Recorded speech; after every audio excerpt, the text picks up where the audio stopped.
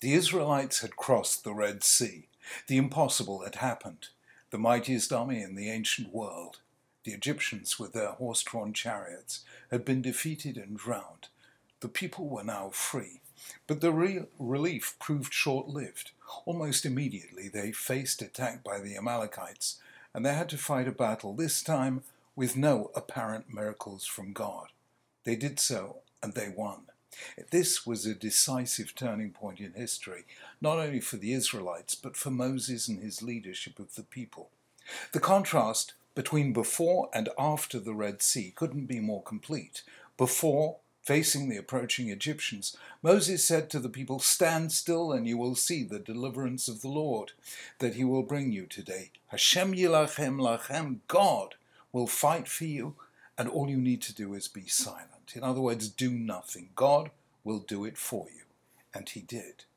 In the case of the Amalekites, however, Moses said to Joshua, "Choose men for us and prepare for battle against Amalek." Joshua did so, and the people waged war. This was the great transition from a situation in which the leader, with the help of God, does it for the people, to the one in which the leader empowers the people to do it for themselves. And as this was happening, the Torah focuses our attention on one detail. As the battle began, Moses climbed to the top of the hill overlooking the battlefield with a staff in his hand. And then we read, "As long as Moshe held his hands up, the Israelites prevailed, but when he let his hands down, the Amalekites prevailed. When Moses' hands became weary, they took a stone and placed it under him so that he would be able to sit on it. Aaron and Hur then held his hands, one on each side, and his hands remained steady until sunset."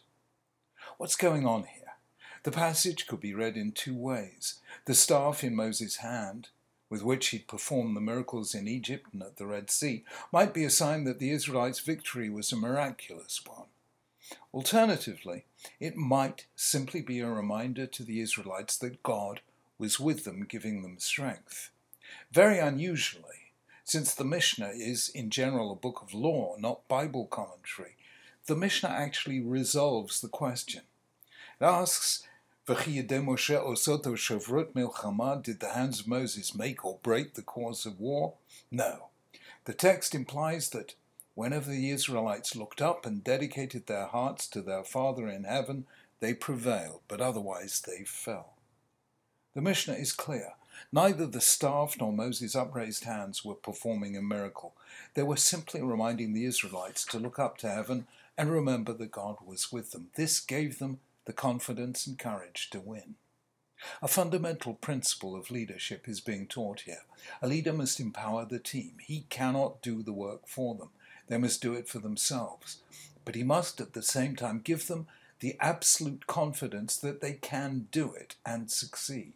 He is responsible for their mood and morale. During the battle, he must betray no sign of weakness, doubt, or fear. And that isn't always easy. Moses' hands became weary. All leaders have their moments of exhaustion. At such times, the leader needs support. Even Moses needed the help of Aaron and Hur. In the end, though, his upraised hands were the sign the Israelites needed, that God was giving them the strength to prevail, and they did. In today's terminology, a leader needs emotional intelligence. Daniel Goleman, best known for his work in this field, argues that one of the most important tasks of a leader is to shape and lift the mood of the team. This is what he writes: "Great leaders move us. They ignite our passion and inspire the best in us. When we try to explain why they are so effective, we speak of strategy, vision, or powerful ideas. But the reason is much more primal. Great leadership works through the emotions." Groups have an emotional temperature. As individuals, they can be happy or sad, agitated or calm, fearful or confident. But when they come together as a group, a process of attunement, what's called emotional contagion, takes place, and they begin to share the same feeling. Scientists have shown experimentally how within 15 minutes of starting a conversation, two people begin to converge in the physiological markers of mood, such as pulse rate. When three strangers sit facing each other in silence for a minute or two, the one who is most emotionally expressive transmits his or her mood to the other two without even needing to speak a single word. The physiological basis of this process, known as mirroring, has been much studied in recent years and observed even among primates. It's the basis of empathy, through which we enter into and share other people's feelings. And that is one of the most important roles of a leader. It is he or she who, more than others, determines the mood of the group. And the result is that leaders, at least in public, must project confidence, even if inwardly they may be full of doubts and hesitations. If they betray their private fears in word or gesture, they risk demoralizing the group. And that is why, in the case of the battle against Amalek, the first battle the Israelites had to fight for themselves, Moses had a vital role to perform. He had to give the people confidence by getting them to look up. In 1875, an amateur archaeologist, Marcelino de Sotuola, began excavating the ground in a cave in Altamira, near the north coast of Spain.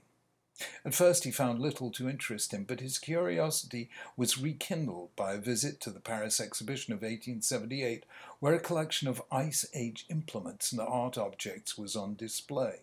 Determined to see whether he could find equally ancient relics, he returned to the cave in 1879. One day, he took with him his 9-year-old daughter Maria. While he was searching through the rubble, she wandered deeper into the cave and, to her amazement, saw something on the wall above her. "Look, Papa, oxen," she said. They were in fact bison. She had made one of the great discoveries of prehistoric art of all time. The magnificent Altamira cave paintings, between 25 and 35,000 years old, were so unprecedented a finding that it took 22 years for their authenticity to be accepted. For 4 years, Sotuola had been within a few feet of a monumental treasure, but he had missed it for one reason. He forgot to look up. One of the ongoing themes of Tanakh is the need to look up. Su'u enechem marom, lift up your eyes on high and see who has created these things, says Isaiah. Esainai el heharim, said King David, I lift up my eyes to the hills, from there will my help come. In Deuteronomy, Moses tells the Israelites that the promised land won't be like the flat plain of the Nile Delta where water is plentiful and in regular supply. It'll be a land of hills and valleys entirely dependent on unpredictable rain. In other words, it will be a landscape that forces its inhabitants to look up to the sky. That's what Moses did for the people in their first battle. He taught them to look up. No political, social, or moral achievement is without formidable obstacles. There are vested interests to be confronted, attitudes to be changed, resistances to be overcome. The problems are immediate and the ultimate goal often frustratingly far away. Every collective undertaking is like leading a nation across the wilderness toward a destination that is always more distant than it seems when you look at the map. Look down at the difficulties and you can give way to despair. The only way to sustain energies, individual or collective, is to turn our gaze up toward the far horizon of hope. The philosopher Wittgenstein once said that his aim in philosophy was to show the way, the fly, the way out of the fly bottle. What did he mean?